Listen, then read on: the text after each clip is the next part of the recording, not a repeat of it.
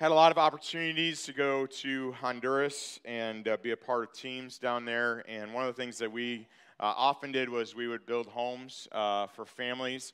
And it took about 4,000 to 5,000 adobe bricks that are about yay big and weigh about 25 pounds apiece. And oftentimes we would have to move them from one part of the mountainside to another part of the mountainside. And that was a lot of fun, especially in the heat, and especially depending on which side of the mountain you're on, there may be breeze or there may not.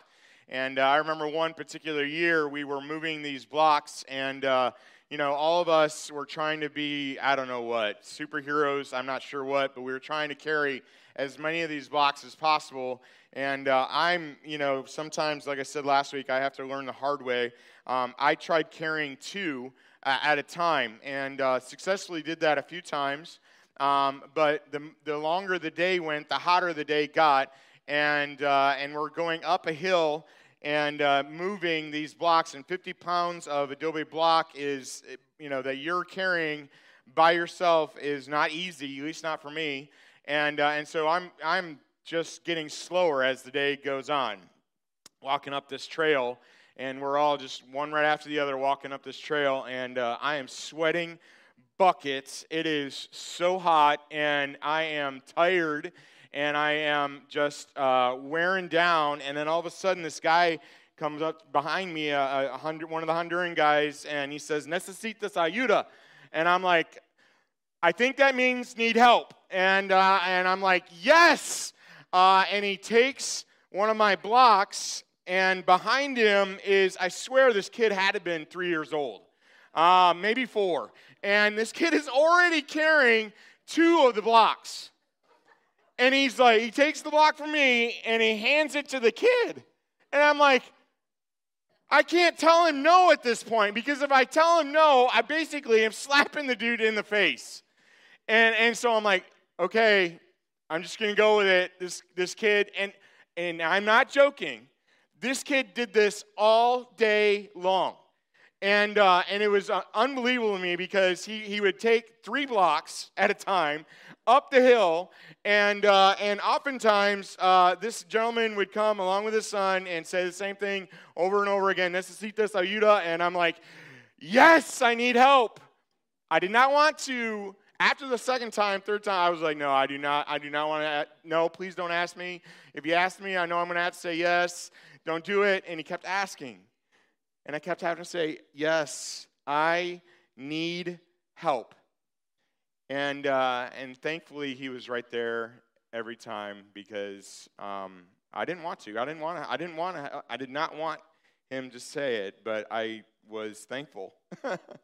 I was thankful, even though this little kid he would take that 3rd block and he would fly by me. And I'm just like, man, this is just not right. And it's amazing, isn't it, in our lives, how difficult it is for us to say, I need help. I need help. I don't know if you struggle with that or not, but oftentimes what I hear people say is, I'm not going to ask for help. I don't need charity. I don't need pity. Can I just challenge you with that, in this, that asking for help doesn't mean that the person who's asking, the reason they're asking is because of hospitality, because of love, because they just want to help, come alongside of you and help. And the Bible makes it clear, bear one another's burdens and so fulfill the law of Christ. Cast all your care upon him, for he cares for us. God, I need help. Can I ask you to do something where you just, I know we don't say this very often, so would you just turn to somebody on your left and your right, in front or behind you, and just look at them in the eye and go, I need help. Whether you think you do or not, just say to them, I need help. Go ahead and practice it right now.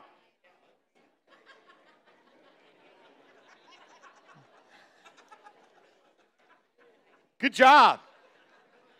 Good job. You said it. You said, I need help. Well, that's good. But there's a whole big difference between knowing and doing. There's a big difference between saying I need help and actually being willing to get help. And so if we're not willing to do that, it's going to be really difficult for us to grow in our soul, to let Jesus, let the Holy Spirit of God fill us up in our soul. If we're not willing to turn to God at least and say, God, I need help. And the beauty is that what God does is He brings alongside of us individuals who may be the same as us or may be smaller than us, who come alongside of us and are like, I'll help you. Let me help. And many of you, I think about today is, yes, it's Mother's Day. We celebrate that. And many of you ladies, you understand this because you have come alongside of people for so long in your life. That is what you've done with your life, is you've helped individuals through life, whether as a biological mom or just a mother figure. You've come alongside and said, I will help you. And I say thank you. Thank you so much to the ladies, I think of this church that come alongside and help. I for a long time, my mom did not live with us. She now does, and I thank God for that. My wife is an amazing helper, and then there are ladies in this church who have been mother figures to me, and I say to you, thank you. And I wish I could name all of you, because there's so many of you that have been a loving helper, and I know you guys text me all the time, or you tell me all the time, I'm praying for you, and that is help. I need help. And every single one of us in here, if we're honest with ourselves, needs to come to the reality that you need help. And are we willing to say to God, God, I need your help? We looked at last week, and I'm going to turn there again, if you would, to James chapter 5, verse 16. Again, the half-brother of Jesus is writing this, and we talked about last week of confessing our sin to one another, confessing it first to God and then to one another. And really, that is a proclamation, that is a demonstration, that is saying, I need help. I have sin in my life. I can't carry this load anymore. I need help. I need someone to come alongside of me and help bear this burden. I need to confess this. I agree with you, God, that I need help, and I'm confessing it to you, and I'm confessing it to others so that I can get the help I need, so that healing can begin in my life, so that healing can begin in my soul. And I wonder today, are you letting God heal your soul? He is the only one that can do that. He's the only one that can do that. I love the fact that He brings others alongside of us, but God is still the only one who can truly heal your soul, who can heal your life. And so as we turn to God and we turn to others, we realize we're saying, I need help. And confession is a very important part of that. And if you weren't here last week, go back and listen to it. It's on demand on YouTube, and we encourage you to go back. It's also on our website. Go back and listen to it. The other side of this, though, it says in James 5, verse 16, confess your sins to one another and pray. Pray for one another that you may be healed. The prayer of a righteous person has great power as it is working. As it is working. What is prayer? Prayer is helping another get well in their soul. Helping another get well in their soul. The prayer of a righteous person has power as it is working. Again, this is not the turtle when he was exclaiming, righteous, righteous. That's not what we're talking about. We're talking about someone who's right with God, not perfect, but right with God. They're going to speak into your life Jesus. They're going to speak into your life God. When you come to them for help, when you ask them for help, what they're going to do immediately is turn your attention to Jesus. Why? Because He's the only one who can truly help your soul.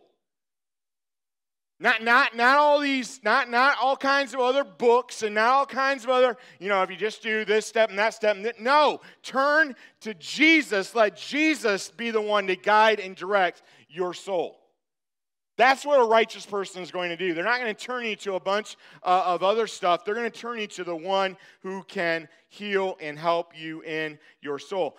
The prayer of a righteous person has power as it is working. That word power is what we get the word energy from. It's energeo, and we get energy from that. It's the word that we get our English word for energy. It's an energy that is surging, and is an energy that is always on. The light switch of God is always in the on position. We always are getting energy through God. It's like the Energizer Bunny, right? Y'all know what I'm talking about. Energizer Bunny keeps going and going and going and going and going some more. God is the one that is that energy. Why do I know that? Because it says, as it is working. This word is the same word that's found in 2 Timothy 1:7 that says, we have not been given a spirit of fear, but of, starts with P and ends with our. Thank you, very good. Power. You guys are fast. Power. We have an energy in us. There is an energy that is through a righteous person praying. What is that energy? It's not them. It's the Holy Spirit of God in them that as they pray, it is powerful and it is working. God is always at work. God never ceases to be at work. God is always at work, whether you see it, whether you understand it, whether you believe it, whether you feel it. God is always at work. Why? He's an energy that's always on. He is an energy that is always on, and he continues to work. Notice that these two things are not talking about the righteous person. It's talking about prayer. Prayer, notice what it says, prayer of a righteous person has power, is working. It's not about the person who's praying. They're just being obedient as a righteous follower of Jesus to pray on behalf of another person. It's not about them. It's not even about the words that someone might say in a prayer. We get so hung up on what we're saying. Why? That's not God's concern, is what exactly, you got the right words down. If you say, that if you pray this exact way, that this is this. No, it is not even that. It is God. I mean, even the Bible says that when we don't know what to say, the Holy Spirit of God is interpreting on our behalf to the Father. And so there's times where we don't even know what to say, but God is not concerned about that as much as he is about, are we willing to pray? Are we willing to seek him? Are we willing to go after and bend our knee to the one who is always at work, who is the energy that is in our lives and through our lives and all around us? And I'm not talking about the force. I'm not talking about some other type of weird thing like that. I'm saying the Holy Spirit of God is at work in every single one of us, and he's at work all around us. God never stops working. He's always at work, and he wants us to join in it. And one of the ways that we can join in it is by praying. Pray. It's the greatest thing that I can do. Why? Because I'm praying to the greatest one who can do the greatest good about what I'm praying. And that's joining God in his work. Isn't it awesome that God lets us be a part of his story? Isn't it awesome that God lets us be a part of what he is doing in our lives, in the lives of others, and all around us? That he allows us to be a part of that by praying for one another. And he asks us, he commands us to pray. Another passage that I want us to go to that I think is so vital for us to understand in light of this idea of praying as a righteous person that has power as it is working is Colossians. Colossians chapter 4, verse 2. It's going to be up on the wall, but you can turn to it in your Bible or scroll to it on your device. And I would encourage you, highlight this, circle it, make this a matter of just memorizing it even. Colossians 4, verse 2, continue steadfastly in prayer, being watchful in it with thanksgiving. As someone who wants to pray, as someone who has the desire to pray on behalf of others, what should we be about in our lives as praying people? Continue steadfastly in prayer, being watchful in it with thanksgiving. What does that mean? Continue steadfastly in prayer. Another version might say, be devoted. Be devoted in prayer. In other words, I just cannot get enough.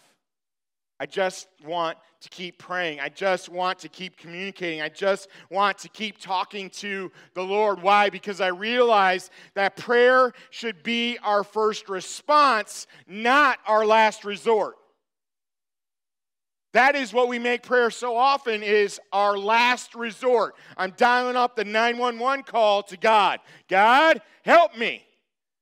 Again, I'm not saying that we shouldn't do that. There are definitely times that we need to be doing that. But if that's the only thing that you're doing, God, you're missing out on something. You're missing out on the power of prayer. You're missing out on the beauty of prayer. You're missing out on communicating to the God of the universe that you can do anywhere, anytime, anyhow. And the beauty of it is, it's not about what you're saying. It's not about, oh, I've got to have my eyes closed, my hands folded, and on my knees praying. Please, do not do that in your vehicle.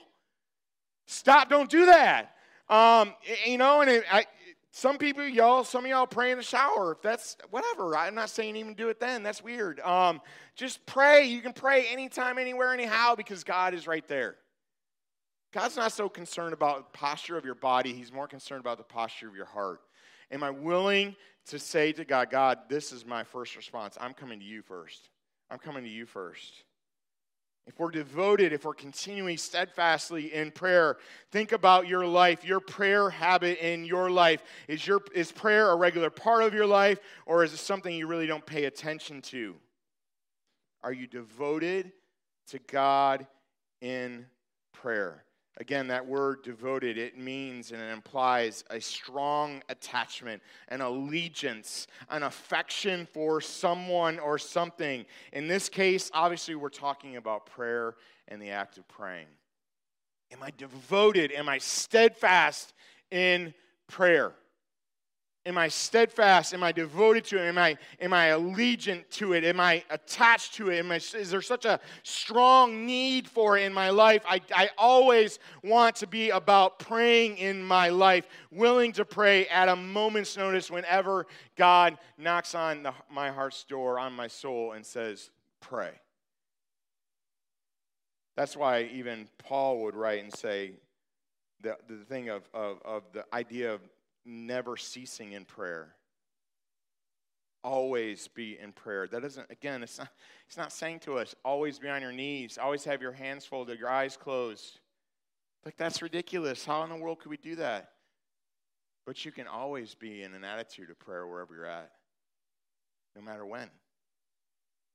And so, am I steadfast, devoted in prayer? One of the examples in Scripture that I love is Daniel. Daniel is devoted to God in prayer, no matter what. No matter what.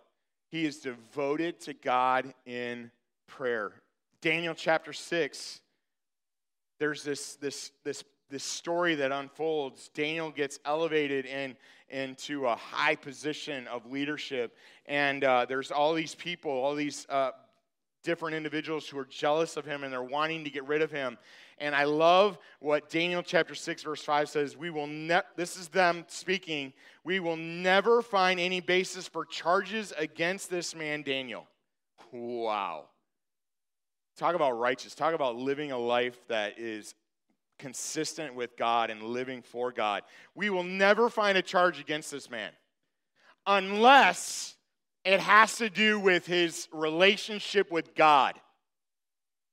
How awesome is that? Could you just imagine, how awesome would it be if people around you could say that about you? I'll never trip this guy up unless it has something to do with his God. Unless it has something to do with God, then I can trap him. And so they set up this whole thing with the king, and they say, hey, king, you need to set up a decree that only people pray and worship you. And the king's like, oh, that's kind of a great idea. So he makes a decree. And I love what it says in Daniel 6, verse 10. When Daniel learned that the decree had been published, that it had been made, listen to what he does. He went home to his upstairs room where the windows were open toward Jerusalem. 3 times a day he got down on his knees and prayed, giving thanks to his God, just as he had done before. Steadfastly devoted in prayer, no matter what. No matter what. So we should be steadfast in prayer, but also notice what it says, we should be watchful in it. Watchful in it. What does that mean? That means always on the lookout for ways to pray. Always on the lookout for ways to pray. Always alert to the nudge of the Holy Spirit in your life. Again, my mind is so weird. I'm writing this down, and all I can think about is Aladdin and the genie. And when he rubs the lamp and the genie comes out, he's like, poof, what do you need? Poof, what do you need? Poof, what do you need? That's what I'm thinking of, is as the Holy Spirit of God rubs the lamp of your soul, that you're like, poof, Holy Spirit, what do you need? Poof, what do you need? Poof, what do you need? I'm going to pray for whoever God lays on my heart in whatever moment it is. That's being watchful. Maybe he lays on your heart a name. Maybe he lays on your heart a circumstance. Maybe he lays on your heart something that just is coming across your mind, and you're like, where did that come from? Some of y'all get woke up in the middle of the night, 2, 3, 4 o'clock in the morning, and you're going, why am I awake? Poof, what do I need? What do you need, Holy Spirit? Let me pray. And then I usually, after that, I finish with, God, please, would you help my mind to go back to sleep? Because I really need sleep. You know what I'm talking about? Anybody else? Man, thank you, Lord, for waking me up. Please help me go back to sleep. I'm just saying, be honest. God lays across something. Wouldn't it be awesome if every single time he did that, you just stopped and you just prayed? You know why? Because there's times where God gives you a peek into the why. There's times where God gives you a peek into the why did he lay that name on your heart? Why did he lay that person on your heart? Why did he lay that circumstance on your heart? And you get a peek into what God is doing. And there have been times where you might message somebody or you might call somebody and you're like, hey, earlier today I was praying for you. Wait, what? You were praying for me earlier today? Let me tell you about what happened to me earlier today. And you get a peek into what God is doing on a grand scale that you don't have any idea about, but he has rubbed the lamp of your soul, and you're saying, what do you need? And you pray, and God gives you a look-see into that, and you're like, wow! Holy cow, you're amazing! You're incredible, God. Wow, you're letting me see this, but even if he doesn't, I want to be the kind of individual that just says, okay, God, I'll pray for this person. I don't know what's going on. I don't have any idea what's happening, but God, I'll do it. And then take it a step further. Go even a step further and text them and let them know. Hey, God just brought you across my mind. I'm just wanting you to know I'm praying for you. I just want you to know that. I don't need any reciprocating. I just want you to know I'm praying. That's it. Be watchful in it. Here comes the hard part. With thanksgiving. This is where it really rubber meets the road stuff. Be steadfast in prayer. Be watchful in it with thanksgiving. Notice there's no other descriptors around that. What's that mean? That means having an attitude of gratitude toward God no matter the outcome. no matter the outcome. Jesus is in the garden praying so intensely that he's sweating droplets of blood. And he's asking his Father, Father, if there is another way. I don't know about you, but I've been there. Not in this droplets of blood part or even in the intensity part, but just praying, God, if there's another way, please. But the struggle that I have, the struggle that I so often have is the next part that Jesus says, not my will, but yours be done. And how often do I struggle with that part? How often do I struggle with that thanksgiving part to God, that God, no matter how you answer this, I'm going to be thankful to you. I'm going to trust you. See, what oftentimes as we do with prayer is we think it's some way for us to get God to do what we want. Prayer is not to get God to see things our way, but rather to get us to see things His way. That's what prayer is. It's not about bending God to my will. It's not about somehow letting myself, and I've been in this situation so many times where I use God like a vending machine. Well, I want P6. I want the prayer number 6. And God, I want you to do it exactly like this. And so I'm going to hit the button. And I don't know about y'all in a vending machine, but there's times where whatever it is that you hit comes out. But then there's those times in the vending. Anybody else get frustrated with vending machines? That thing, you hit the button and it does this little spinning thing and then it sticks there. You're like, oh! And you want to shake the whole thing, you know what I'm saying? And then there's times where you hit it and the wrong thing comes out. How many times have we treated God like that? We prayed something and it gets stuck there and there's no answer and there's just no, doesn't seem like there's any movement. And it's like, God, where are you? David talks about this over and over in Psalms. God, where are you? I've been praying day and night. I don't know where you are. What's happening? Why is this happening? And then there's times, and this is the really, really, really difficult part, is when we pray and God doesn't answer the way that we prayed. And something else pops out.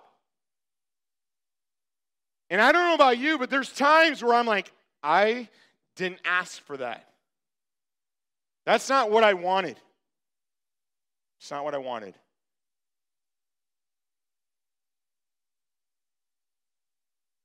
It's in those moments. I have a decision to make. Am I going to treat God like a button to be pushed? Or a relationship to be pursued?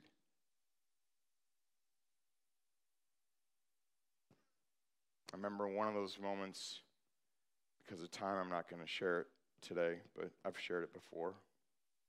One of those moments, I remember my mother-in-law, she wrote a verse, sent it to me. That was back in the days when we actually sent stuff to people via handwriting. It took a little longer, but it got there, right? She sent me a card, and in it the verse that is a verse of my life, Proverbs 3, 5, and 6, was in it. Trust in the Lord with all my heart. Lean not on my own understanding. In all my ways acknowledge Him, and He will direct my path. So here's the problem that I have, and maybe you do too. Trust in the Lord with all your heart. Lean not on your own understanding. So often what I do is this. Lean on my own understanding, and I demote trusting in the Lord below my understanding. Do you know what happens when we do this? We put ourselves up here as God. And then when God doesn't answer, or God doesn't answer the way we want Him to, we get mad at Him. Why? Because He didn't do what I wanted Him to do. What does that say? That says, I'm God, you're not, I know better than you. You didn't answer the way I like it. You didn't answer the way I wanted you to. You didn't do what I asked you to do, so I am not going to trust you. I have elevated myself to God when it's all about me because I think I see the bigger picture. I don't know about y'all, but I can barely see the end of my nose. But I know what's best for my life. I know the beginning from the end. I know what's coming tomorrow. And I know what's best for that person's life too, by the way. Why? Because I'm God. I'm king. I'm Lord of my own life. And I don't know about you, I struggle with that all the time.